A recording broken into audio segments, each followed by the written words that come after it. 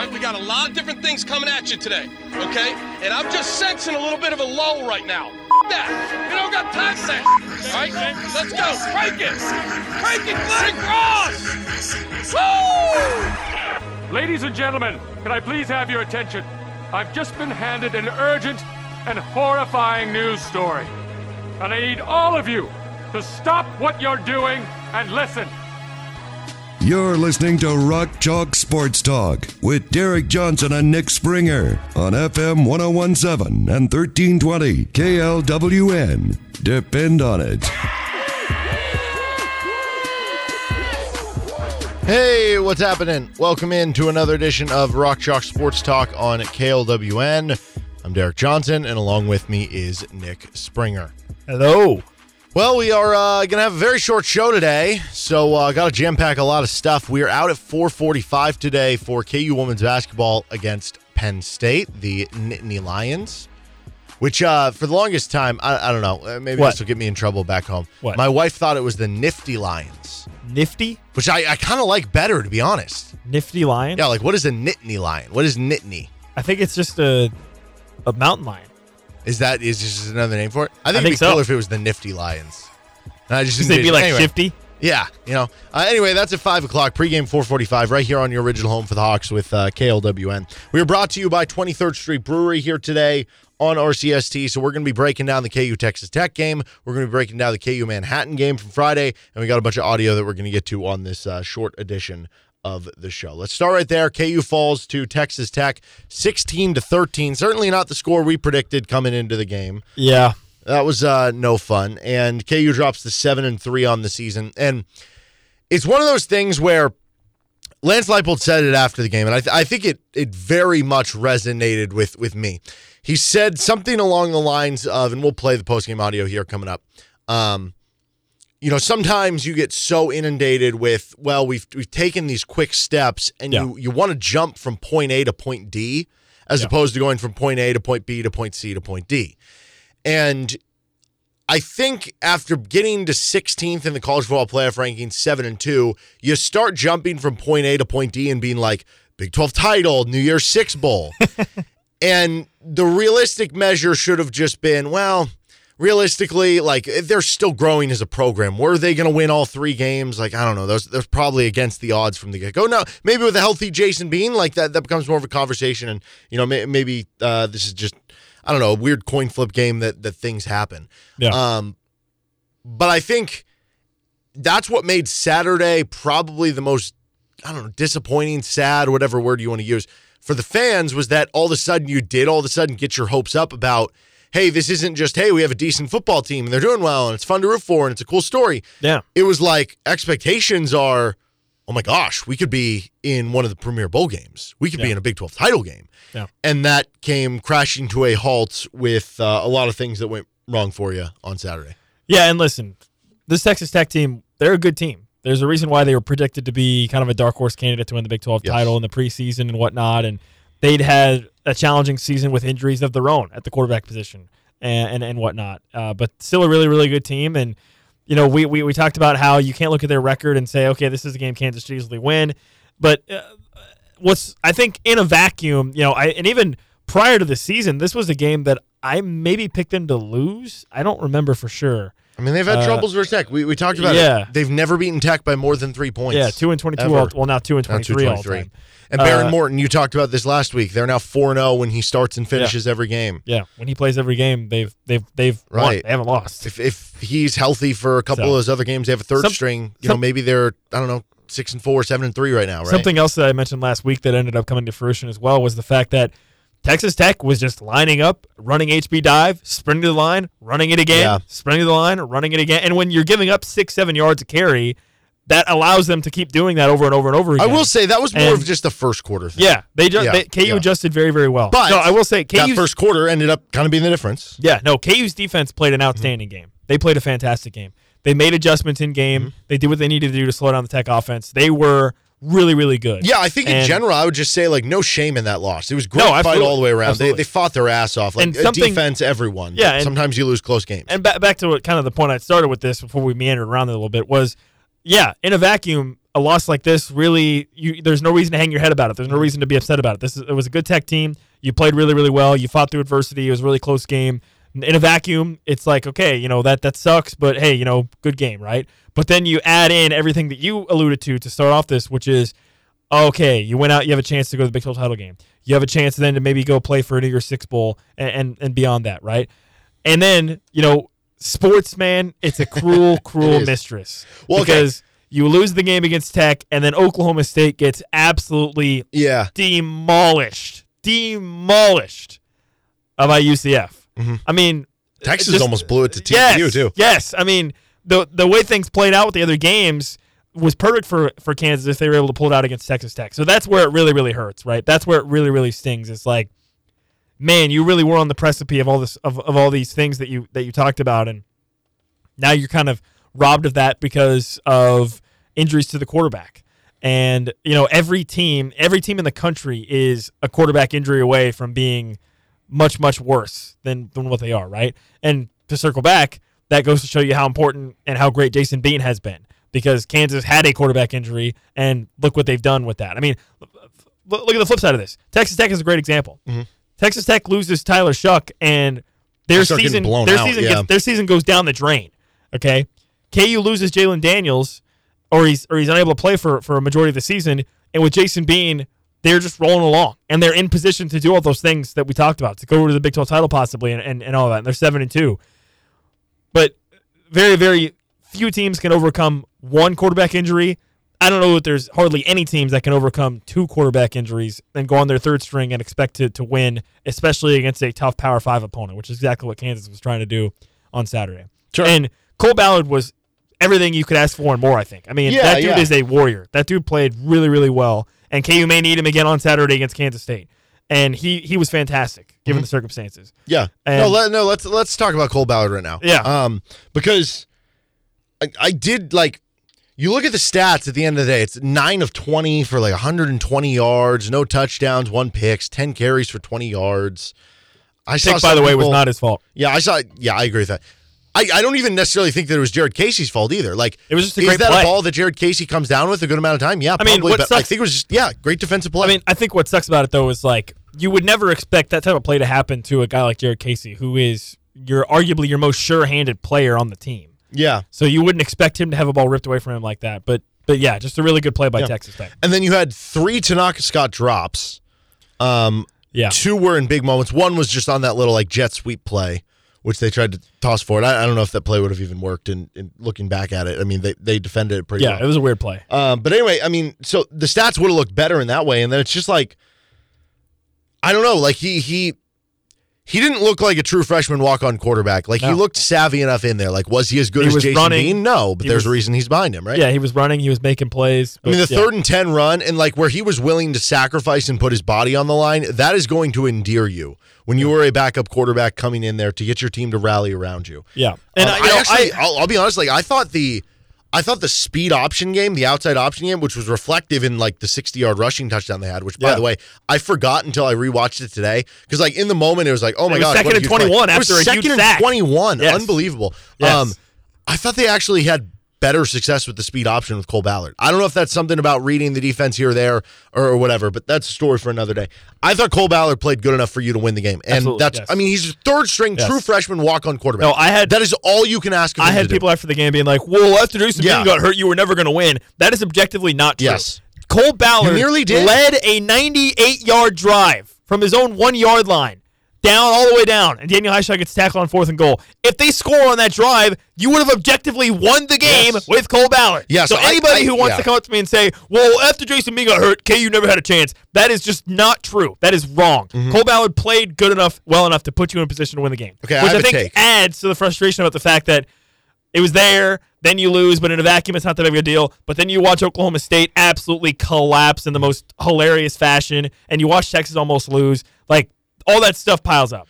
I have a take, and I'm afraid to say it because if Cole Ballard goes out on Saturday and starts and throws 3 picks against K-State, it's going to sound very silly.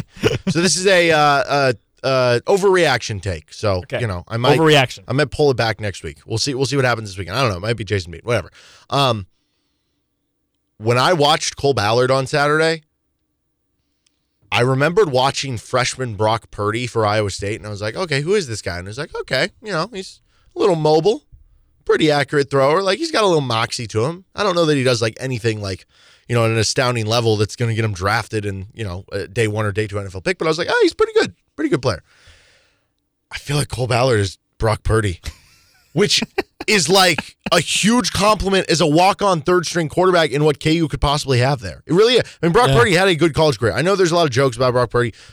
Whatever. Like, he's made a nice career out of himself. So, I don't know. I think there's something there. Now, obviously, in that regard, the thing that sucks about what happened at the quarterback position is that it's one of those things where it's like, we talk about this all the time. Like, if KU beats K-State on Saturday, and you look back and go, okay, you went 1-1 between Tech and K-State, like, you probably take that, right? Yeah, that's fine.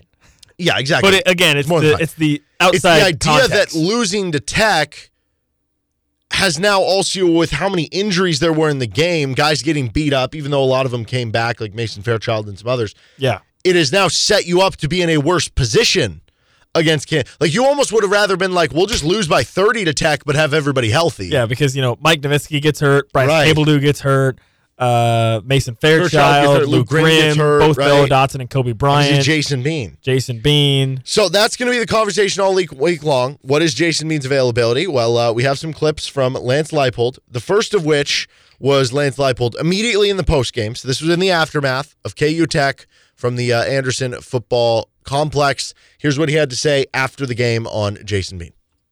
First of all, what was the nature of Jason's injury and how was he doing after the game? His head injury. He said he's feeling better. We'll see from there. Okay, so that was interesting. Head injury, because if you remember when he first went down, the circumstances around this it was like a leg injury, a little murky. Because he kind of gets bent back. He's holding the knee, and then he kind of limps off the field. He gets hit, and then he gets off the field, and then he limps off. Then he comes back. And for some reason they run him again. Play where he's running to the left with a limping knee. Yeah, and he gets smashed up high and down low. And his head hits the turf. Yeah. So I think, this is kind of interesting. So the fact that he says head injury, does that indicate that the leg is fine? Or does that indicate that he has both injuries? Dude, you should know by now. We spent 10 weeks. Yeah. We're never going to know. Trying to navigate the murky waters of Lance Leipold's comments about various injuries. You want to do it again? We have another one from today.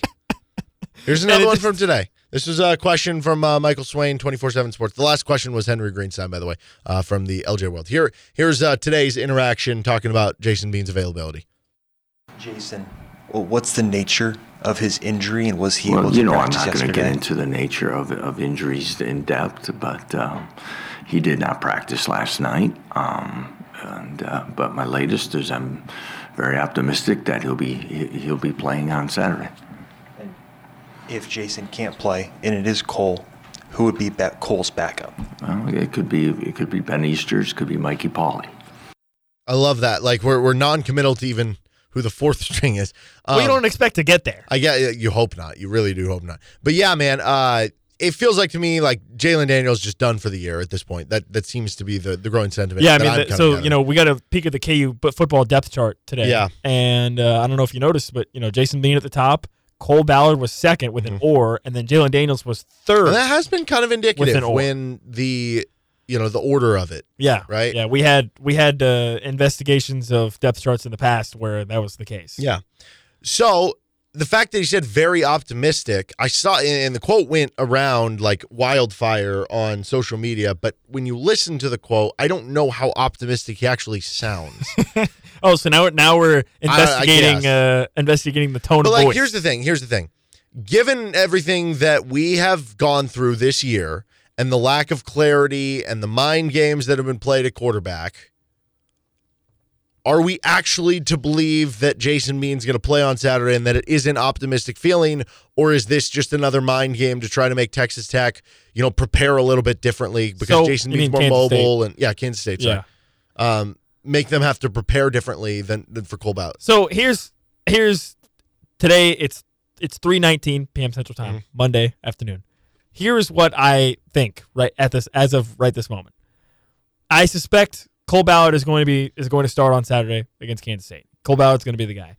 And I wonder almost if maybe there might be some play sprinkled in there where Jason Bean comes on the field as either some kind of decoy or something. But if he's good enough to do that, shouldn't he just be good enough to play? I don't know. But again, we've seen that KU likes to have somebody. KU likes to sit down. I think this is pretty clear at this point. Andy Kolnicki, the offensive staff, they like to sit down on Monday or by Tuesday at the latest and say, this is who we're starting for the game. This is our game plan. And they like to build off that over the course of the week. So if Jason Bean, you basically circle back to the Jalen Daniels situation. If by today or tomorrow, Jason Bean is like, I might be able to play, but I don't know, man. Like it's not a guarantee. When that has happened, I think KU goes with the next man up. So they go to Cole Ballard. But but like I said, maybe that's where the I'm optimistic Jason Bean is going to play on Saturday comes from Lance Leipold, which is, maybe he's not going to start, but maybe we get a chance to get him in there for a play or two or something. That's kind of what I think. Could be. Well, either way, I don't think, circling back through this, I don't think that's the reason you lost the game. I thought Ballard was good enough for you to do it. The reason to me that you didn't win the game, you just didn't execute enough, right? I mean, it wasn't a level of try or anything. Some bad game management. Yeah, I mean, it's the red zone offense. It was the two worst red zone defenses coming into the game. Texas Tech was worse in the country, and Texas Tech second worst in the Big 12. Yeah, Tech second worst in the Big 12, and KU had 3 red zone trips. They scored 6 total points. Okay? Yeah. The game management stuff, not calling timeouts at the end of the first half when Tech had the 4th and 1 at their own 34-yard line, and then Tech runs up to the ball, and they run the clock down to 40, and then they take a timeout, then they punt. It was a weird situation because KU had a player get injured on the play before that. And I thought that KU was just going to call timeout for the injury, and they didn't. And then the injured player went out the field, and they ran another 40 seconds off. Yeah. So it was a weird situation. And then you ran once with Devin Neal. You got 5 or 6 yards, and you took it into half, which, I sort of understand. Here's the thing. I can actually see part of the thinking in all of these that I'm going to talk about here. Yeah. The thinking here is probably, we have a third-string quarterback. Let's just get into the locker room, not do anything stupid. I honestly am not that upset about game plan. This one going into half. I'm not that upset about. But here's where it loses me. I think that's fine if it's a tie game. I think it's fine if you're down 1 score. You're down 10-0 and they're getting the ball to start the second half. Yeah. I mean, wouldn't it be nice if you would have made another field goal there? If you would have gone for it and maybe got 3 points, right? My big concern was that Texas Tech has been the most aggressive fourth down, one of the most aggressive fourth down teams in the country. My concern was that you call those timeouts and then Tech is like, okay, thank you. Now we're going to go for it on 4th down and we'll go down and score more. Mm-hmm. So I don't know. With that one, I was fine with it. I was fine with it then. I'm fine with it now. And then this is the one that I don't think is defensible among all of them. KU gets the goal to go situation. I think it was before the 2nd and goal. It might have been the 1st and goal. I can't remember. Yeah. 44 seconds left. KU takes a timeout.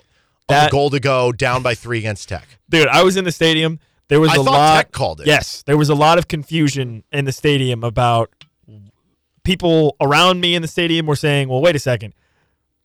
Tech called the timeout, right? Like it was Tech. Because and then they take it away from Kansas, and it's like the realization set in of wait. Yeah. Well, and what's even more annoying about that is think about the play you ran after that. It was just a regular QB draw. If you're going to call timeout there and you want to make sure you have the right play, I almost can sort of maybe talk myself into that. Here's my thing with that. There's 44 seconds. If you have 2nd and goal, that means you have 3 plays. Realistically, you only need 15 to 20 seconds to run those 3 plays. I don't know. So even if it takes you an extra 20 seconds to get everybody organized, huddled up, and get the right play call, it doesn't matter. You're going to be fine there. And what ended up happening is by calling that timeout, instead of bleeding an extra 10, 15 seconds, you basically, instead of it being, hey, we're going to set this up that we're going to either kick a field goal to go to overtime or win the game with a touchdown, you set it up that they had enough time to run 3 plays, get down the field, and kick a field goal. I mean, it's one of those situations where you have to end the game with the ball.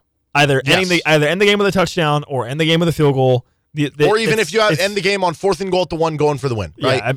Yeah, you end the game with the ball. It's borderline indefensible to not end the game with the ball. Yeah, so I was thinking some key play calling stuff. The 3rd and goal Devin Neal pass got a lot of people riled up. I'll be honest, the more I've thought about this one, I'm actually cool with it. So, okay. You've run Wildcats so well for 3 weeks now, and you have never thrown it once. I mean... Here is the issue that I have with it. Okay. When you call a play like that, We played the audio from Devin Neal early in the week. Devin Neal had said, I'm begging to throw the ball. I want to throw the ball. Okay? Devin Neal himself said that back on Wednesday earlier last week. Here's the issue I have with that call. You make that call no matter what the coverage is, no matter what the circumstance is, Devin Neal's throwing it, okay? He wants to throw it. You see what I'm saying? You make that call, and even if there's like an option for him to run versus throw, it does not matter. Texas Tech could have put all 11 guys on Lawrence Arnold or whoever he was throwing it to, and Devin Neal throws it. You see what I'm saying? Mm-hmm. That's why I don't like about the call. If you're going to make a call like that where there's an option, something like that, just put your quarterback in there. Just have the quarterback make the decision. Because the running back is going to just do what the play says no matter what the coverage is. Right? And that's exactly what happened. It was quadruple covered, triple covered. And what happened? Devin Neal threw it anyways. He was going to throw it. He was going to throw it if every person in the stadium was covering that play. Sure. 40,000 people covering Lawrence Arnold. He throws it in. But no, I mean, it would be so easy you've run it so many times that the guy just gets lost in the back of the end zone and it's wide open. The thing play. is like, it's one of those circumstances where we'll put the ball in the hands of your best player, right? Mm-hmm. Devin Neal's your best player. But put the ball in the hands of your best player doing what he's the best at, which is if you running. rewatch the play, even if he would have just been committed to run, it was stuffed that way too. I understand that, I don't yes. Know. But he's better at running than passing, obviously. My biggest issues was the first half one off the 98-yard drive that then you ended up running. I just don't like on 3rd and goal at the 1 or 4th and goal at the 1 or 3rd and 1. If you're going to run the ball, get under center and do it. But again, dude, these I mean, the guy like Cole Ballard, I mean, he's probably taken shotgun snaps his entire life. How many times has he gone under center? I don't know. KU runs under center a good amount. Not really. I don't know. I just like people think it's as easy as just like, well, get under center. If you're a guy who has taken shotgun snaps your entire life, it is not as easy as just getting under center, I don't think. I don't know. Maybe that's going back and looking at it and see. But KU does run plays under center. So, like, there's no way he's not practicing it. Like, they do. They just run plays. It's maybe not as much as the other stuff, but they do. It's just the fact that when you're on those situations, if you're not running under center, it completely takes away the threat of a QB sneak.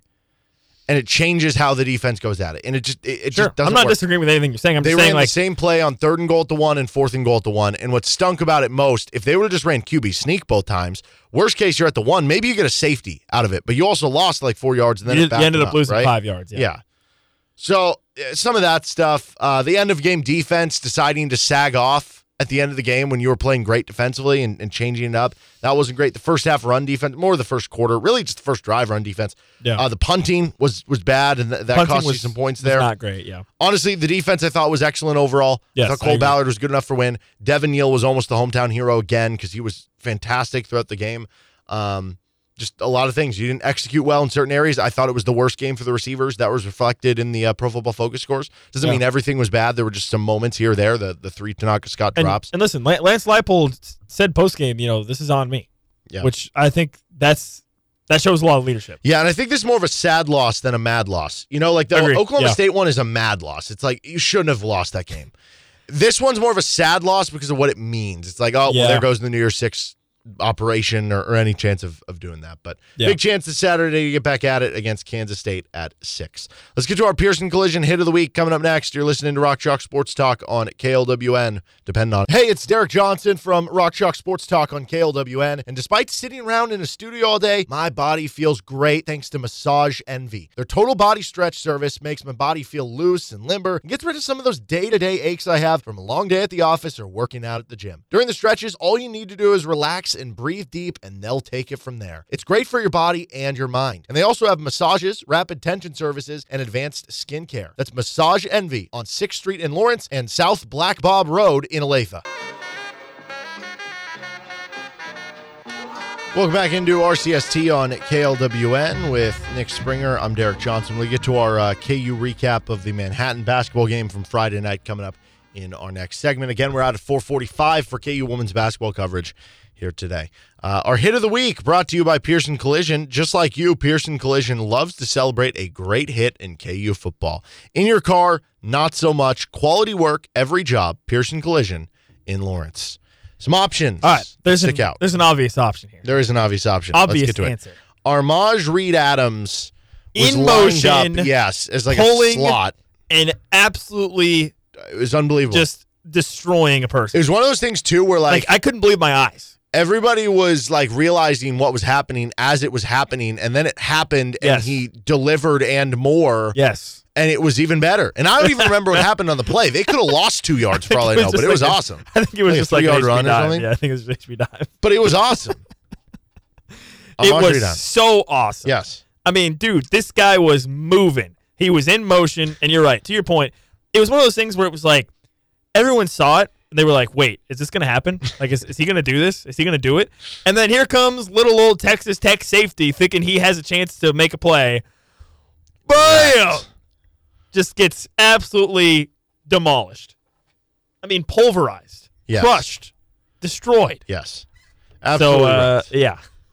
So that one, I don't know, probably later in the clubhouse, but let's discuss some of these other ones. There was a 3rd and 1 in the first quarter that Texas Tech ran a receiver screen, and Rich Miller came all the way from the linebacker spot and just screamed across, slammed the receiver down short to create 4th and 1. They did convert the 4th and 1. Yeah, this was a good play too. Yeah, this one stuck out to me as well because you're right. At the time, it was a pivotal moment. They ended up getting the first down, but a big hit for sure. There was the loudest hit I thought of the game. Kenny Logan had a big pad popper on Taj Brooks in the middle of the 3rd quarter. It was like a 5 to 6 yard gain, though, kind of innocuous play, so it's hard to pick that one, but it was a really good hit. Mello Dotson, I think this one maybe undersold a little bit. So Texas Tech had a 3rd down and 16 from their own like 33, 34, or I'm sorry, from the Kansas 33 or 34 yard line. So they were like on the fringe of field goal range, and they were just trying to probably pick up either enough yards to go for it on 4th down or to kick a closer field goal. They ended up getting a holding call on this play, which actually adds to the intrigue of because I at the time I was like, why wouldn't they take the holding call and ended up for sure push him out of field gool declining range? It, but they declined it and they ended up missing the field goal, 48-yarder. So this ended up helping. But they ran like a halfback screen or a pass to Taj Brooks and or actually I don't even know if it was Brooks. It might have been a different running back. I think it was Washington. Okay, I think it was. And then Dotson like just cut him down from the legs in open field. It ended up only being a 3-yard gain, and they missed the 48-yard field goal. So that one was very helpful. Yeah, this one, not so much of an emphasis on the big hits, but an important hit and a great tackle in the open field that limited Texas Tech certainly.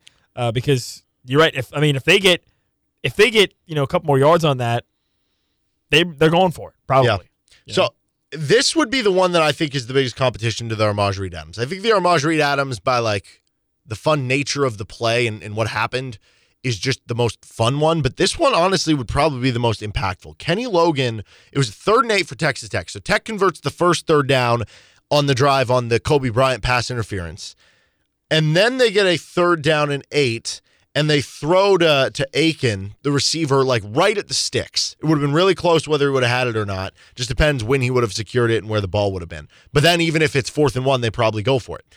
And Kenny Logan knocks him hard, and the ball comes out, just squeaks out of there. And it forces a punt for you to get the ball back in the final 3 minutes and eventually go down and tie the score. Yeah, so if I recall, what was more added to this play was KU got pressure on Morton on that play and kind of forced him to throw it. Yeah, he forced him to throw it kind of awkwardly, and the receiver Aiken initially does like kind of has to come back and make the catch a little bit, and then you're right, Logan comes up and makes the hit and forces him to juggle it incomplete, and certainly a pivotal play in the game because if Tech gets that first down, the game could be over. Yeah, could be. So what do you want to go with here, dude?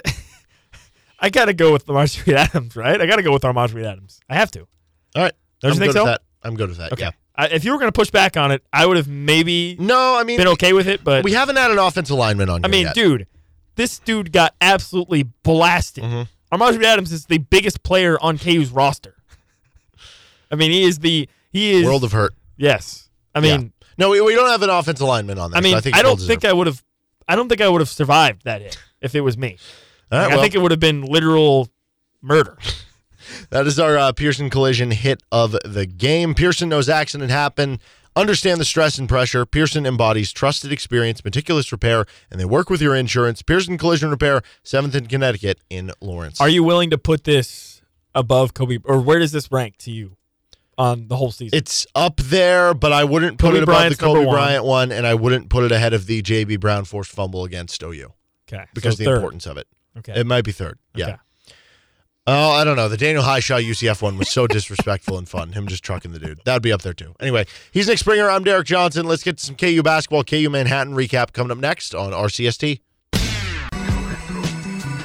Feels like it was 8 years ago at this point, but KU defeated Manhattan on Friday night by a walloping score, and once again, they failed to cross the 100-point plateau. Dude, what are the odds of scoring 99 points? Exactly, both times. In consecutive games.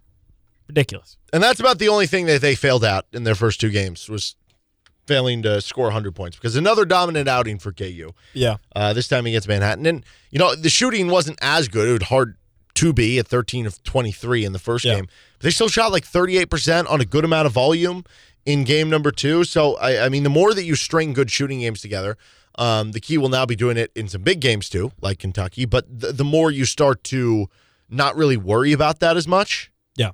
Well, live, it didn't feel like KU was just dominating as much as they did against NC Central. But then you look over the score and you're like, oh, they kind of were. Yeah. So, another great game. I mean, listen, I think now Hunter Dickinson has settled into what we thought he was going to be. I mean, he's just going to be a 19-9 guy, night in and night out. And it's just going to be, some games that might be, where's Hunter Dickinson? You look at the scoreboard, he's got 19 points. Other games that might be more impactful, but I think that's just who he's going to be. That's just who he's going to be. So he looked really, really good. Kevin McCullough, I think, is continuing to step into that role, that Jalen Wilson-esque role, maybe not necessarily from the scoring perspective, but just as the leader of the team vocally, and I thought he looked really good. And, hey, DeJuan Harris, he shot. He did. Shot the ball. Good job. Way to go, DeJuan. I didn't know he was allowed to do that. I don't think he knew he was allowed to do that. So that was pretty cool. And then I think, obviously, one of the biggest takeaways was the play of Johnny Furphy, right? Outstanding. I mean, he looks like he's going to be somebody who's going to have a real impact. And, now I start to think of, okay, this is what he's doing. This is what he's doing in this game right now. Imagine if he wasn't dealing with shin splints. Maybe he would have just earned the starting job Michael right Jordan. away. Well, no, the Australian Michael Jordan. Yeah, Australian Larry Bird. That's racist. Why can't he be Australian Michael Jordan? He can be both. You just picked Australian Larry Bird because he's white. Well, yeah, Larry Bird's white. Yeah, I'm just saying, why can't we have cross-racial comparison? Sorry, you can be whatever you want. Yeah, whatever. He's the answer. He's the National Player of the Year. I'm all aboard on Johnny Furphy. Obviously, we're over exaggerating, but I mean he's been really good so far, like you said. But no, yeah. Before you derail what I was trying to say. Yeah, sorry. Imagine if he. I was just saying, like, if he wasn't dealing with shin splints, this could be a situation where maybe he could have earned the starting job from the get-go, right? Yeah. Whereas now we're having this discussion about maybe going forward here soon, he might be a guy that's in the starting position. Could you see him starting against Kentucky? I mean, he was 15 points. He was aggressive looking for a shot. He had 3 threes, right? 3 of 7, I think. Yeah, 3 of 7. Continues to rebound well. He's switchable on the defensive end. I continue to maintain that I don't think it really matters who's starting because guys are still going to end up playing the same amount. But if you're Bill Self, at some point maybe you have to reward his play, right, with getting the starting job. You know what I mean? Like it's one of those things where it probably doesn't matter to the team, but think about you're Johnny Furphy right now, and you're playing really well in games. You feel like you're doing. Now, obviously, we're not in practice day in and day out, but from the games, he's playing the best, I think, of those 3 guys: Furphy, Jackson, and Timberlake, right? So think if you're Johnny Furphy and you're playing really, really well and whatever, and yet you continue to be the 3rd option off the bench behind those 2 guys. At some point, you know, rightly or wrongly, you start to have that thought in the back of your head of, man, you know, I'm better than these dudes, and I'm not really seeing it in the games, right? In terms of like starting. I think Bill Self at some point has to acknowledge that and just say, hey, you know what, you've earned the opportunity to be the starter out of these 3 guys, and even if you end up not playing, like it sounds silly, right? Because maybe Furphy's not the starter, and they all end up playing between 15 and 20 minutes. If Furphy is the starter and they end up playing, and they still end up all playing the same amount of minutes. But the optics of it, right? From Furphy's perspective, it's rewarding a player for playing well, even if it doesn't really change much. Still, that's something that you would tangibly see of, wow, you know, I've been playing really well in games, and I'm working hard in practice, which we assume, even though we're not in practices, and now it's being reflected in the fact that I get to start. Yeah. Well, and I do agree with what you said at the start of that, where you were saying it doesn't really matter who the starter is because, I mean, hypothetically, the guy coming off the bench could play more minutes. From the outside perspective, who closes the game? From the team perspective, from all that, you're right. It doesn't matter. But it's like just when you go in the mind of a freshman player, you want to reward good play with something tangible that they can be like, wow, okay, yes, I'm doing well, and here, look at the outcome. This is why it does matter, though, and why I think you've seen that reflected. Guess what? Elmarco Jackson has played 50 minutes so far this season. Nick Timberlake has played 39. Johnny Furphy's played 37. So, as much as we do probably make too big of a deal of who's the starter and versus who closes the game, guess what? The guy who does start the game typically does play the most minutes because that's usually indicative they are the best player. So, I think that becomes interesting. Now, I do think there was a little bit there with Elmarco that Bill Self has let him get some extra run late in the last two games because he's like, this guy's a little raw. Let's build up his confidence and let's get him progressed for the season. But maybe this isn't the game to do it. Kentucky plays a bit of a smaller lineup, at least with their current iteration of the roster, because they have some injuries. They play a couple combo guards in there, so maybe it makes sense to match with Elmarco Jackson out there too. And either way, both guys will play a lot of minutes. I think the role for Johnny Furphy come conference play, you're probably I don't know. I still don't want to overreact too much. It's 2 games against much lesser competition. Based on what we've seen so far, though, it's easy to see this guy playing 25 minutes per game in conference play. Now, that said, if Elmarco Jackson still has the highest ceiling of that group of players competing for the 5th starting spot, which he might. Probably does. Yeah. Then you do want to continue to give him a long leash, right? And you do want to play that out because what if come January, Elmarco does, play better than Johnny Furphy? Either way, though, I feel a lot more comfortable about the team's bench, about that position, just in general, about the three-point shooting, and a lot of reasons why are because of Furphy. Yeah. Which is crazy that one bench player freshman could change things that much. Yeah, well, listen, he has shown to be the second best three-point shooter of your guards right now, right? Of Timberlake, Jackson, and DeJuan Harris and Furphy. He's the second best one. Technically, he's shooting better than Timberlake, but yeah. Well, I know. But realistically, you're expecting Timberlake to be the best. Yeah. Yeah, you expect Timberlake to be the best. Kevin McCullough, again, even if he can shoot 34% from 3, I think that's very significant.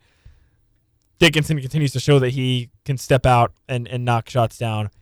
So, yeah, the three-point shooting concerns, I don't know that they were necessarily overblown because I think it was a pretty valid concern. Mm-hmm.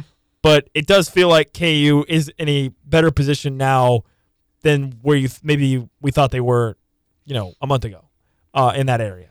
So that's a real big positive, I think, for KU because we talked about it. Three-point shooting is something that is generally a qualifier of a team to go win the national championship. Like you need to be, at the very minimum, like a competent three-point shooting team if you want to be a national champion. That's been reflected in the past. And so if you're KU and you can be at that level and then have Hunter Dickinson and have DeJuan Harris and have Kevin McCullough with great defense and all that stuff, you don't need to be the best three-point shooting team ever. You just need to be good enough, and then you rely on your other strengths to potentially carry you even farther once you get to February and March. Mm-hmm. I'm really impressed with KJ Adams early in the season, too. I'm really interested to see the Kentucky matchup because he's going to be going up against a guy who is probably going to be a top 5 pick in the draft. Were you, thoughts on, Jamari McDowell's debut? Because that was something that was, kind of interesting, too. Yeah. I think he's going to be a guy that, like Bill Self said, is somebody that is probably going to have a role on the team, even if it's just for a few minutes, spot minutes here and there, right? Because the one thing is, we haven't seen this team have a game where there's foul trouble, right? What if KJ Adams is in foul trouble? And then you've got Kevin McCullough trying to play the 4, and you have to spread, you're spread thin. Or, Hunter Dickinson gets into foul trouble, or things like that. So that to me was in the back of my mind as I was watching Jamari McDowell play is there's going to be some games probably where you're going to need guys to step up like that and play more minutes if you have foul trouble issues at other areas. So I was intrigued by it, and I thought he handled it fairly well. He didn't do anything too crazy, I don't think. So overall, I think he's probably going to be that guy that's going to play a little bit here and there, but you may need that in certain games, right? You may need that in certain games. We talked about this a lot last year with KU's team, where we know Bill Self likes to cut down to playing 7-8 guys. But if you're doing that in December, do those guys get wore down over the course of the season? And I know we kind of went back and forth on it, one way or the other of like, I don't know, but I think you do still need guys that can play a little bit more, over the course of a season. And Jamar McDowell may be that type of guy where you can give guys a rest. So I think he definitely fits in and has a role. I don't think it's a significant role. And Bill Self has said as much, What did he say? He said Jamar's ceiling was that he was a rotation guy. Yeah, and then he said long-term comes Travis Relaford. I think that's pretty fair. I think that's a pretty fair assessment of where he could be at for this season specifically. Mm-hmm.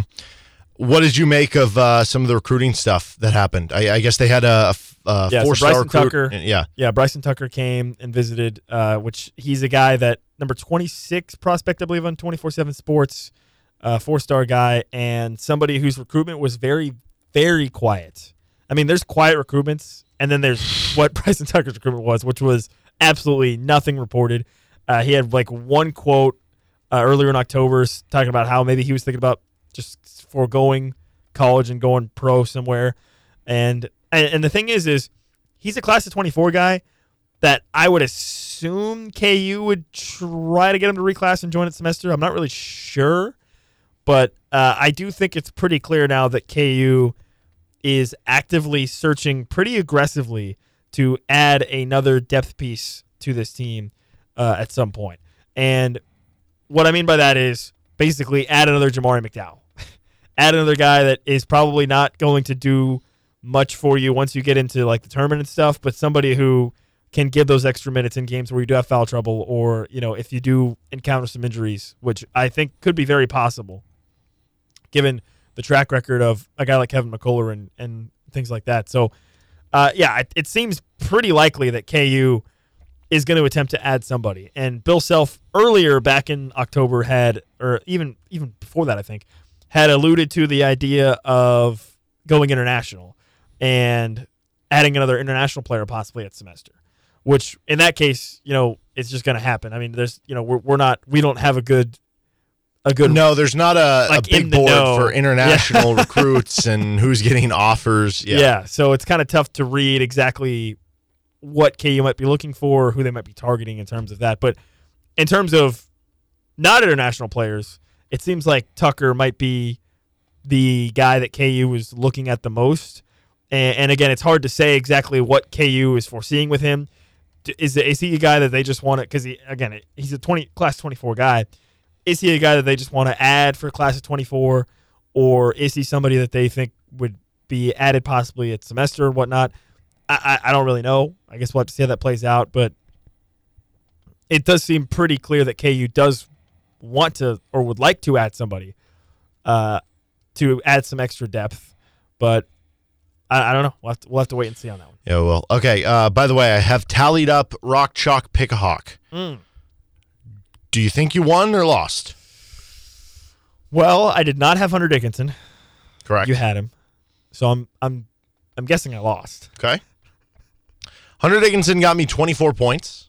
That is a lot of points. He did. He had 18 points, 8 rebounds, 2 assists, 1 steal, 1 block in just 20 minutes of play. That is insane. That is. But Kevin McCullough got you 20 points. Okay, there we go. Because he had 15, 7, 4, 2, and 1 in 26 minutes. Yeah.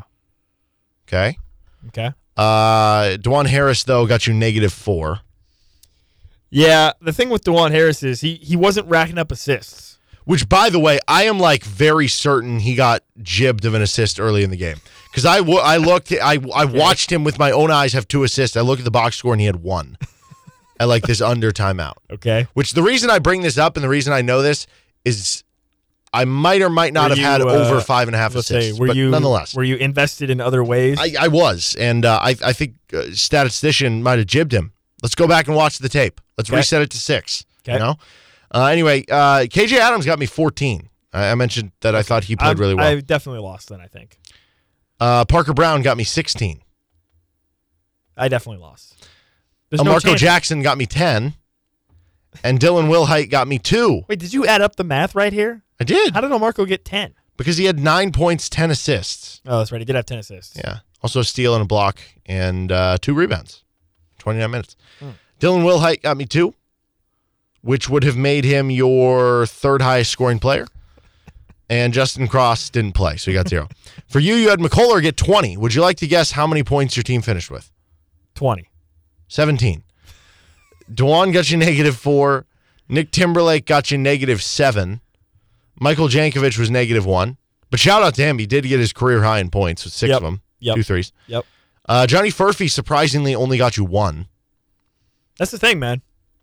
This new format of Pick-a-Hawk is tough. It is cutthroat. It is cutthroat. And Jamar McDowell got you 8. Oh, there we go. Yeah. I think rebounds are just so valuable. Yeah. Because it's an easy way to spike up points. Yeah. It really is. Yeah. Helps if Parker Brown got 3 blocks. Think regardless, you could make up any format you want. Hunter Dickinson would be the best no matter what. No matter what format you go with. He would be the best. What if we made rebounds 1 point? Would he still be the best?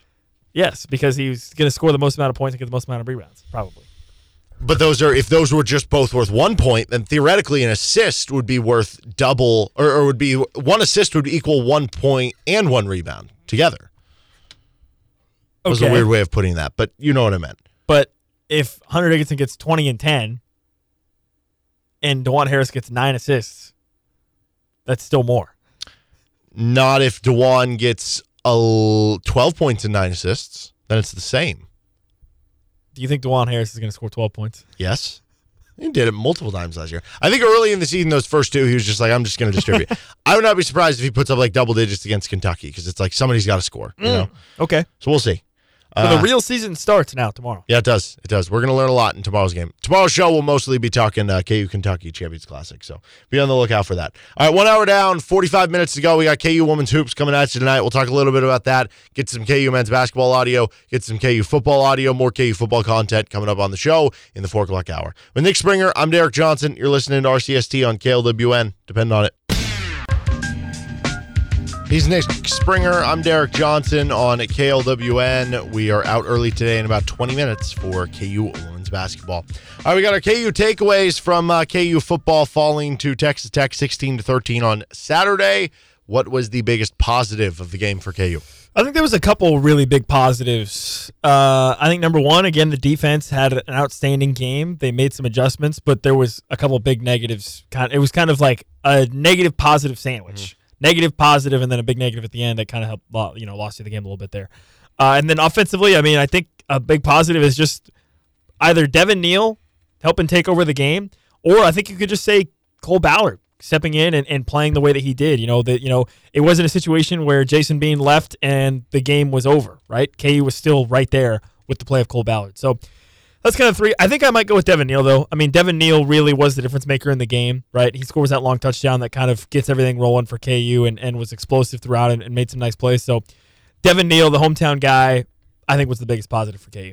Yeah, I'll go with Cole Ballard. Getting that, I thought you feel more comfortable with who he is after the game. Honestly, the Wildcat plays for me were the biggest positive. KU ran the ball out of the Wildcat, I thought, very good, and they continue to do that over the past couple weeks. So yeah, but they also had the missed pass. They did, but that's just one play among all of them. I know it's a key moment. I know it is. But they started sprinkling in the plays where they have both Ballard and the Wildcat running back line up, and they don't know who it's going to snap to. I like those plays. It's fun. What's the biggest negative? Oh, boy.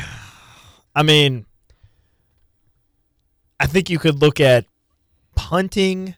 I think you could look at the pass defense on the last drive of the game. I don't know. I guess the wide receivers struggled. That there was some misplays by the wide receivers. Or maybe just injuries. I don't know. Honestly, my biggest negative might just be the injuries that you left the game with, right? Jason Bean, obviously, being the biggest one. But you had 2 guys in your offensive line that got injured. Your top 2 starting corners, both missed plays. Luke Grimm, Mason Fairchild, plus any number of guys that are probably playing through something that we don't really see from the outside. I think with the K-State game coming up, the fact that now you're going to be maybe the most banged up you've been all season heading into that game, that might be my biggest negative. Yeah, the injuries would certainly be it for me. To lose Jason Bean too. Honestly, maybe this will make us appreciate him even more if he misses Saturday, and I think it did on Saturday. Because like I said, I thought Cole Ballard played well, but it still played. You could have won the game with Cole Ballard. You knew there was another level that you can get with Jason Bean. In the same way it makes you appreciate Jalen Daniels more, right? Like it's just kind of that all the way through for them. I don't know. I thought it was the decision making, some of the game management stuff. That for me would be the other one. Biggest neutral of the game? Biggest neutral. I've got a good one here. Okay. You want to go first? Yeah, run defense. Oh, that's what I was thinking. Yeah, because overall for the game, Taj Brooks, you look at the total and he had, 133 rushing yards? Well, before you go into more, let me just tell you what I thought. I was sitting in the stands and watching the game. You're like, dude, KU is getting torched on the ground. What is going on? These guys are just, it was just because of the first impression. Runs. And then I look over at the stats on the scoreboard, and Texas Tech is averaging like 3.6 yards per carry. They finished the game averaging 3.1 yards I know, per carry. that's the thing. But like sitting in the stands watching the game live, you're like, man, defense is just it was a getting first gashed. impression thing. It was a first impression thing because that's why it's the biggest neutral. You started the game very poorly there, and they just came out and were running it down your throat, and that allowed them to get the big cushion that eventually helped them win the game. But also for the overall math of the game, like you played well with run defense. So I think that's why that's my biggest neutral in this one. Yeah, that's a good one. What do you think the KU play of the game was? I know they didn't win the game, but if they did, what would the play have been? I think it's got to be Devin Neal's touchdown run, right? That got everything going. Yes, that was what started. They felt like the game started. Yeah. It felt like the game started when that play got happened. The crowd into it. Yes. That certainly would be up there. It felt like really started when that happened. The O.J. Burroughs interception, Tech was up 10-0 throwing to the end zone. So that's an underrated. You just get buried there if he doesn't make that interception. Even if Tech's kicking a field goal there, right? That still feels like a really almost too much to overcome at that point. If they would have won or scored a touchdown on the final drive, the 3rd and 10 scramble by Ballard where he gets crunched by 2 guys and just gets enough for the first down. That showed so much like moxie from a young kid. Yeah. That would be up there. But yeah, I think you're right. I think it's the Devin Neal 60-yard touchdown run. Yeah, it just got everything going. Like I said, it felt like the game started at that moment, right? It's like, okay, game on from here on out. Which through the ups and downs and emotions of a game, that's what always impresses me so much. Is like, in a game like that for KU and how things were going, after that touchdown by Devin Neal, you literally can just erase away everything that happened before that and just be like, all right, game on, here we are. And that can be tough to do. That can be tough to do. That can be tough to overcome, maybe dwelling on things that happened previously. But I thought that was really impressive, and Cole Ballard didn't dwell on that certainly, and he kept things going for KU. Yeah, he did. All right, he's Nick Springer. I'm Derek Johnson. We're going to take a time out, get some Lance Leipold audio coming up next. You're listening to RCST on KLWN. Depend on it. Well, that's it. If you're listening on our podcast side, thanks for tuning in. Please give us a positive review if your platform allows you to do so, as you can find the show anywhere you get your podcasts with the Best of RCST podcast. If you do have any questions for the show, whether it's for a mailbag, just something you think that would be fun to talk about, you can reach out to us on our Twitter page at RCST1320. You can also email us if you don't have Twitter. RCST1320am at gmail.com. That's RCST1320am at gmail.com. And if you want to listen live, 3 to 6 p.m. Central Time, Monday through Friday on KLWN, KLWN.com, and the KLWN app. Have a good rest of your day and see you next podcast.